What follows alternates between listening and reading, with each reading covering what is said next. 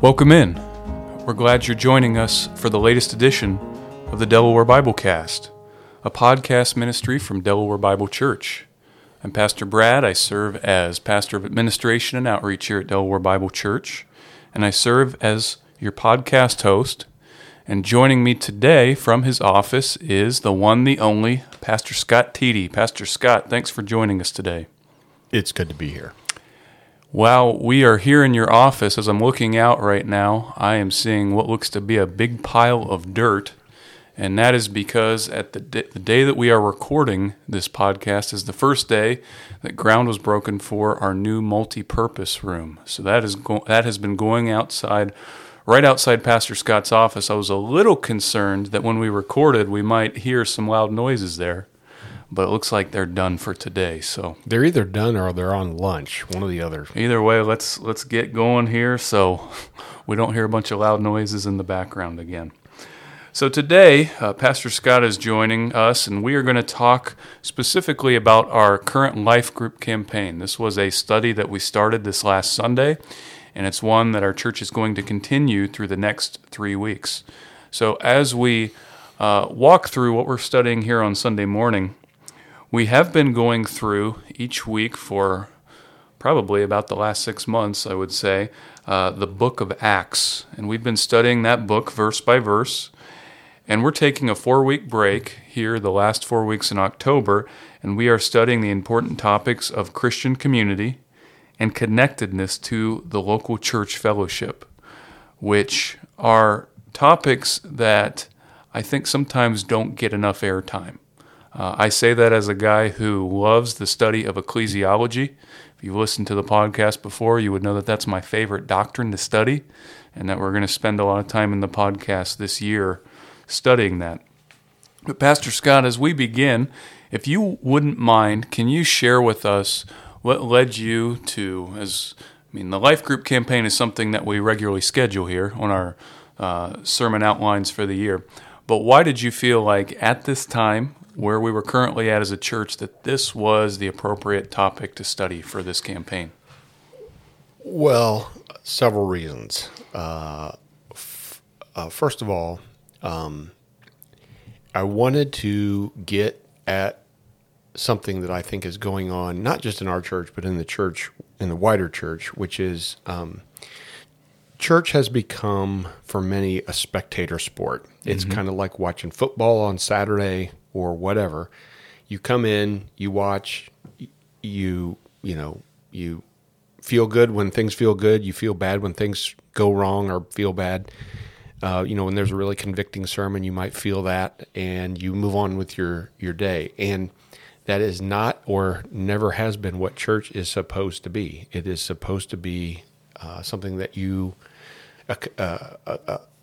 participate in. You connect in some way. God has, the Bible could not be more clear. Places like Ephesians, 1 Corinthians, that the church is not a place for pastors and elders to lead and everybody else to come and spectate. The church is actually an organism where everybody participates, everybody's connected in.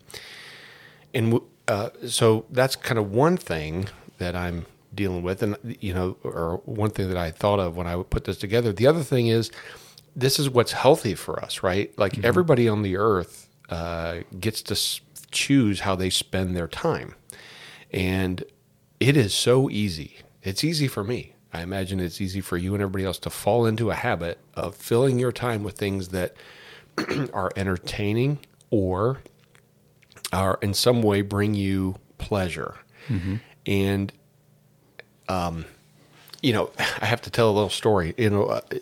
I've been reading up on the Roman Empire, and at the beginning of the Roman Empire, one of the virtues that the Romans had was they wanted to live a Spartan lifestyle. They wanted to, make homes that were not super comfortable, so that it inspired them to go out, to be outside, to learn, and to interact with others, and even, work for the greater good of the community.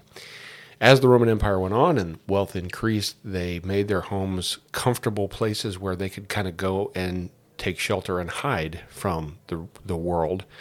And that's, towards the end of the Roman Empire, that's what one of the reasons it crumbled apart was there was no longer a virtue of, hey, let's get out there, let's interact, let's connect, and let's do things that are for the greater good of the community. It was all about me and making me feel good and me feel comfortable. So I want us to understand and experience the health that comes from doing that which God designed us to do, which I always think is the best and most healthy way to live, which is to spend time not thinking about self so much as spend time thinking about other people, specifically Christians, that you can spend your time and talents building up and edifying. Well, one other thing, if I just sure. throw in, the word community these days is thrown around so much. So, for example, just to pick a totally innocuous, whatever, the hobbyist community. If somebody says, let's reach out to the hobbyist community, what do they mean? Well, surely they mean all the people that have hobbies, whatever those hobbies are. Could be knitting, could be building models, could be, whatever. Let's reach out to all the people that do hobbies, because that's a community. There's no community there. A community starts with things that people have in common, but it also those things that they have in common extend past just what they do with their hands. It goes into their value system, and I think there needs to be some sort of structure, some sort of leadership. Churches are a community and should be. We have the things that we have in common, we hold in common, and then we build out from there structures to put those things into action in our own lives, and then reach out into the community with those values. And that's really what a true community is. So the word community has kind of taken a beating over the last, I don't know how many years. It's come to mean just a group of people that do the same thing, and it's not. There's going to be values, there's going to be structure, there's going to be leadership. That's what a true community is. Well, with that, I think you're right on with that. I've seen a lot of business and marketing terms being used a lot with the term community. Yeah. You have your gym community, your workout community, or your hobbyist community. Let's say that recently I bought a board game from a guy online that was part of a board game collection community. That's what they did. They gathered, they played those games. But you're right, for true Christian community, there's got to be a lot more than just, hey, we like hanging out together.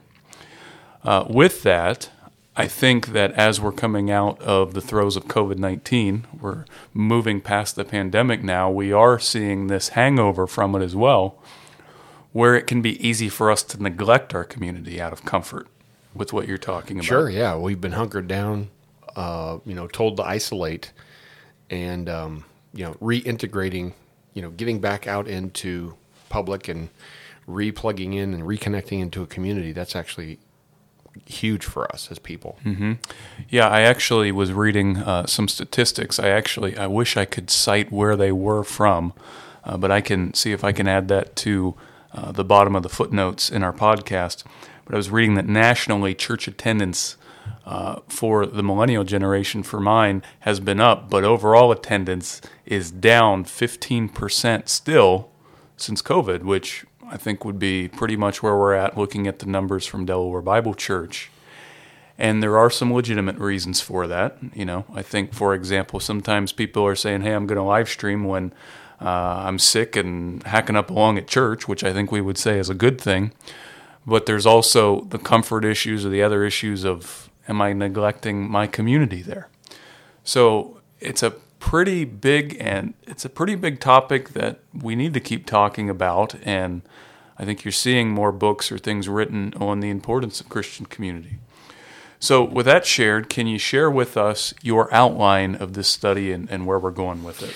Yeah, sure. We're already one sermon into it out of 4. And so in a nutshell, in the first week we talked about what we have in common. The word community, the word community really is 2 words put together, common and unity. And so we talked about what we have in common, such as, the gospel. In other words, what holds Delaware Bible Church together, or any church should be. And I know there's going to be folks that maybe are tuning in that are familiar with things like the Universalist Unitarian Church, where a diversity of different beliefs, it's kind of like the thing that brings them together, the thing that unifies them is none of them believe the same thing. That's not who we are. So we recognize, for example, we have a common understanding of the gospel. We have a common understanding of what the Bible says about law versus grace. We have a common understanding of God's sovereignty versus man's responsibility. We have a common understanding of what Jesus' role in transforming our culture is. We also understand where the Bible stops and where we're allowed to have preferences. And we've decided as a Delaware Bible Church community that we're not going to fight over preferences.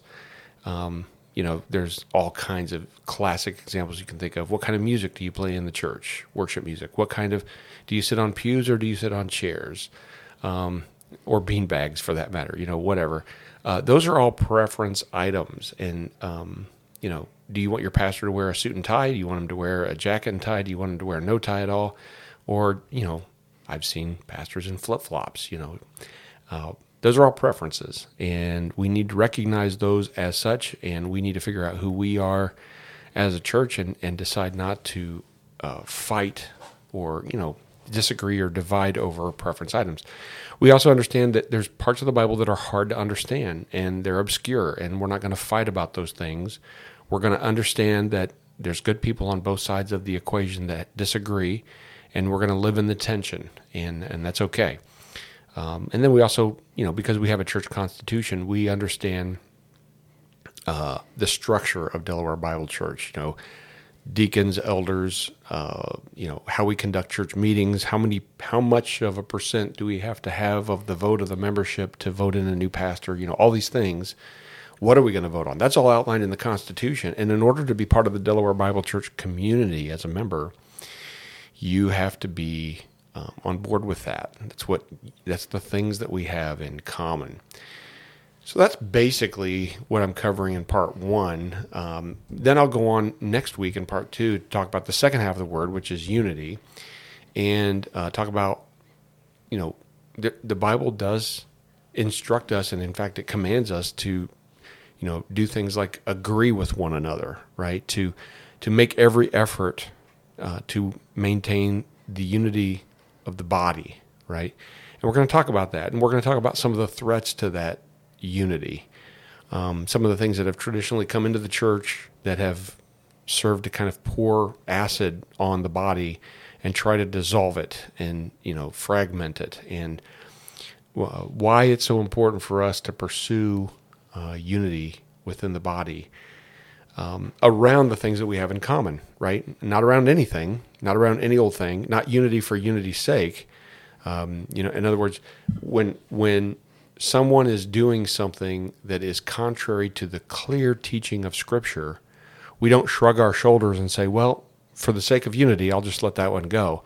No, the thing that keeps us unified is, no, this person is acting against Scripture, what God has clearly said, and we're going to talk about it and how we're going to right the ship of this relationship and how we're going to preserve unity in this body is we're going to agree with what God has said. That's the only way to go. So, unfortunately, one of the things I'm battling against in this is that there's a big portion of the population, I'm just talking about American population, and I think it's seeping into the church where we say to ourselves, I don't want to say anything because I might offend someone. And that is a absolutely dangerous place to be. We have to be able to tell each other the truth, and we have to do it in love. And if I go to tell someone the truth and they say, I am offended, I am so mad, I am leaving the church, I can't believe that you would bring this up, Pastor, you are so mean and I am so triggered.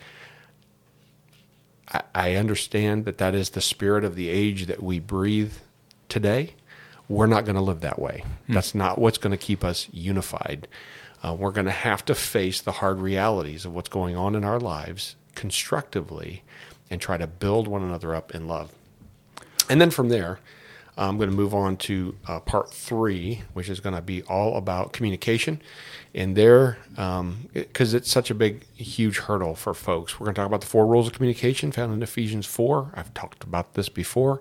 I'll try to bring it in a new and fresh way that helps people to understand the power and the constructive benefits of all of us in the church choosing to be honest with one another, to keep current with one another, to attack the problem, not the person, and to choose to act and not let ourselves react. In other words, we're not going to let emotion take control of our lives and lead us into all kinds of destructive behavior. We're going to temper that emotion and choose to act with our rational minds, and and we're going to think through what was just said, and we're going to act constructively to solve problems and to try to fight, honestly, for unity within the body. One more thing, part 4, is connection. And here I'm gonna, I'm sure everybody knows my technical engineering background. I'm going to rely heavily on an illustration, I think, in that 4th sermon. And we're going to really talk about Galatians 6:2, bear one another's burdens and so fulfill the law of Christ. We're going to talk about, in order to be connected, I'm not going to share the analogy now, but in order to be connected, you're going to have to put yourself in a situation to take some load, right?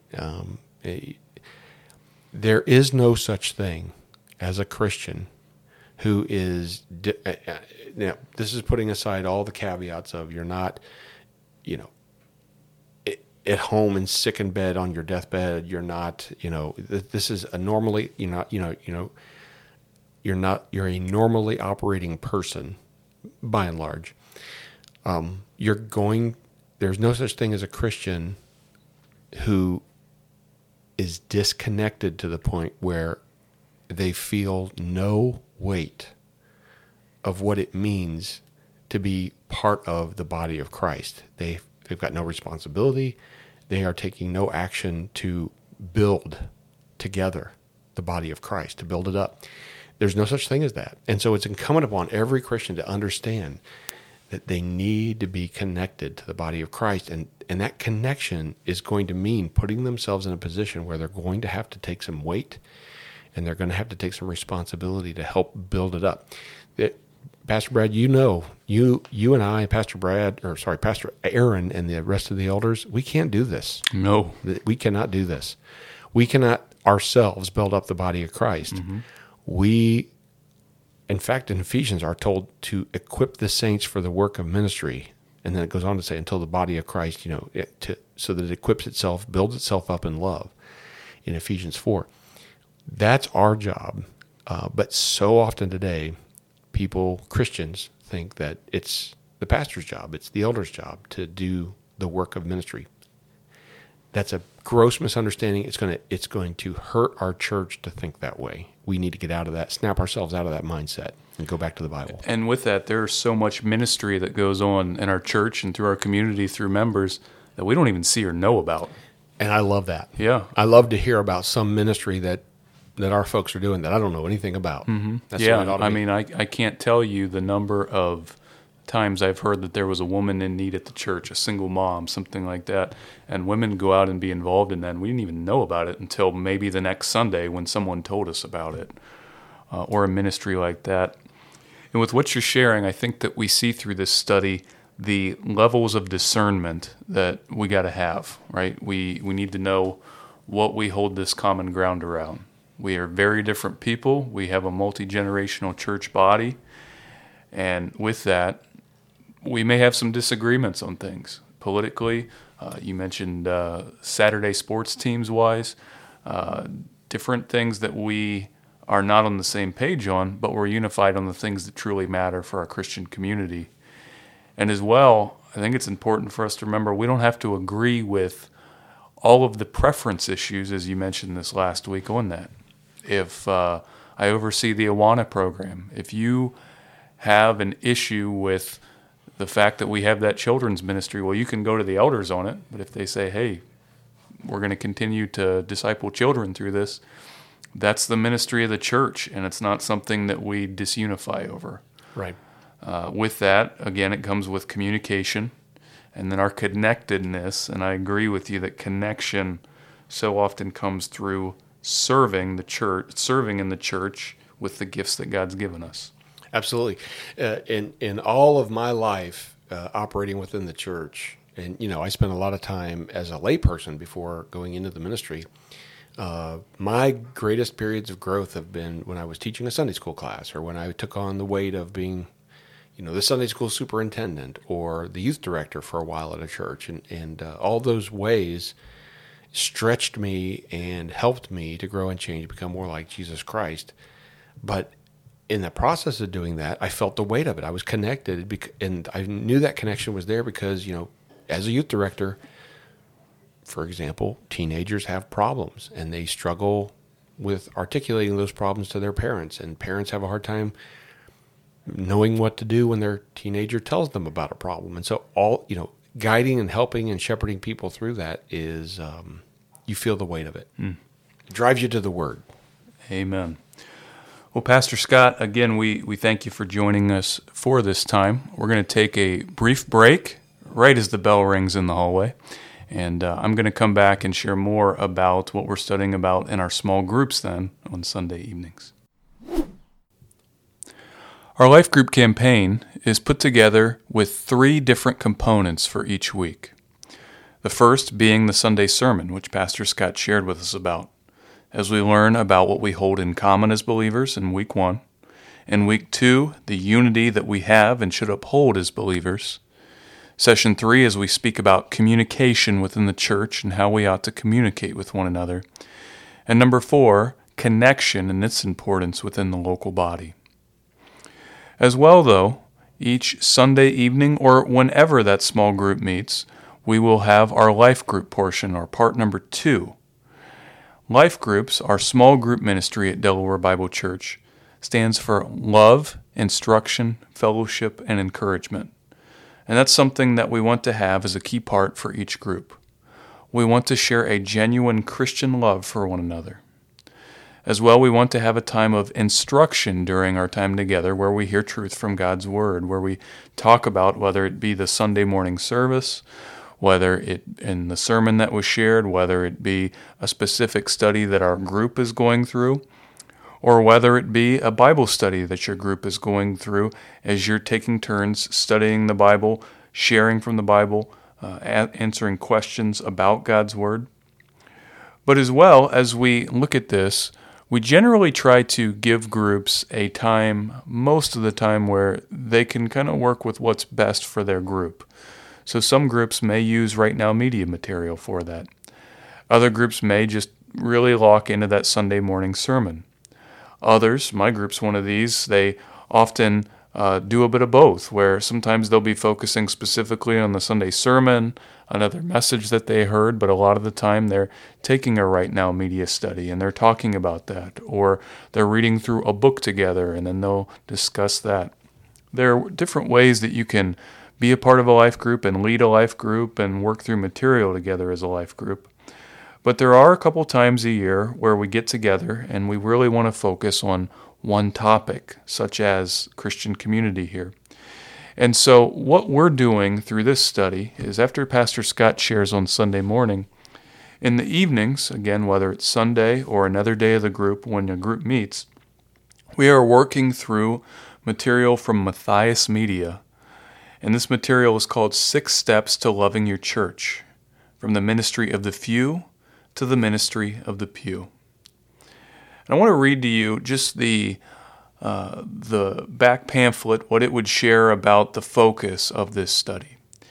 It says, some of us really love our churches, some of us aren't so positive, and for many of us that feeling can change from week to week. This 6th session, but in our case we've made it 4 sessions, program is about how to love your church whether you're feeling enthusiastic about it or not. It's about the mindset you take with you as you go to church each week and how that mindset is expressed in a multitude of ways, big and small. Over this study, we've been looking at certain things such as your current attitudes towards church and how they are expressed, what the Bible says about the meaning and purposes of church, what it means to love your church and the people who go there, and how all of us can be engaged in the ministry of the pew, an active, loving service of others before, during, and after church. And so as we study these guys that have done this study, Colin Marshall and Tony Payne, are ones that are familiar for us at Delaware Bible Church if you've served as a life group leader, because we've worked through their material for life group leaders.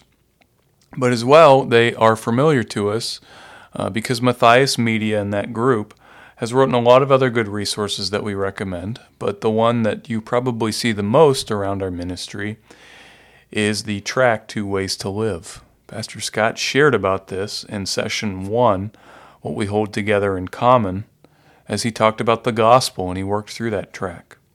There's also a book that I'm sure many within our congregation have read called The Trellis and the Vine as well.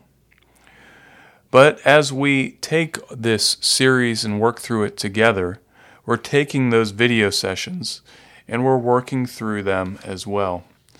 And so, from our first session together, we focused on how we walk in a church. And as the video started, it shared with us that the key to loving church is our own attitude and heart. So we shared first as a question this: if you were headed to a new church for the first time and the only thing that you knew about them was that they were a doctrinally solid church, what would you be thinking about as you headed to that church for the first time? We later talked about our purpose in going to church. We looked at scripture passages that focused on that. And as well then, as we finished up our time, we talked about the difference between being a spectator to being a participant, not only in the Sunday worship service, but wherever we go as part of our Christian community. We're going to continue our study then, as next we focused on, in unity, what the church is about, how we can effectively build here at the church. We're not talking about building a building, as we talked about a little bit earlier, but we're talking about the ministry of the pew, seeking to build up one another in love. Finally then, third then, we will be talking about when the church finishes, or that informal time of building up, which dovetails with communication that we'll be studying. How to build over coffee, with the scripture being the center of our conversation, and finally that of reaching the lost. That our time isn't just to be spent only in our Christian bubble, but out as we outreach and share with other people. Last, there is connection. We will express and look at why Christians are reluctant to invite others to church, how we can embed the truths that we've learned in the culture of the church, and we are reminded that loving our church is not a feeling but a commitment. This is a study that we've already begun by the time that this podcast is aired, but it's one that I hope that our church body will really focus on as we share. This is a very meaningful thing. It's a very important thing for us to go through, and it's one that we believe that God will be honored in and through. As we conclude our time, I do want to make an edit to something that I shared earlier. And that earlier I shared that based on some recent pieces that I had read, that it looked like the evangelical community overall was showing church attendance being down by about 15%. Now that was something that I read that I believed to be true, and something that I can see not only at Delaware Bible Church, but as I talk to other ministers, other church leaders, to be a common experience where they are at as well. But it's one that no matter where I searched, I couldn't find where I got that from. So I apologize about that. Please take that as Brad's opinion and something that I feel like I've seen as I look at the data here at Delaware Bible Church, but not one that I can draw fully for the entire evangelical community. I do, though, with that, want to share with you a resource that I found very helpful, and that's a man that you can find on Twitter, and I'm sure he's on other forms of social media, but I follow him on Twitter. And that is a man named Ryan Burge. That's Ryan, R-Y-A-N, Burge, B-U-R-G-E. You can find him at Ryan Burge on Twitter. Ryan has written a book called 20 Myths About Religion and Politics in America. As well, he puts together statistical data of politics, of religion, of church attendance, and different things. And he puts it together in these great infographics that are very helpful and share some great information with you. So he would be a guy that I would recommend that you check out and you might find some helpful information from. Sorry about that. Again, thanks for joining us for part 1 of our study of Christian community.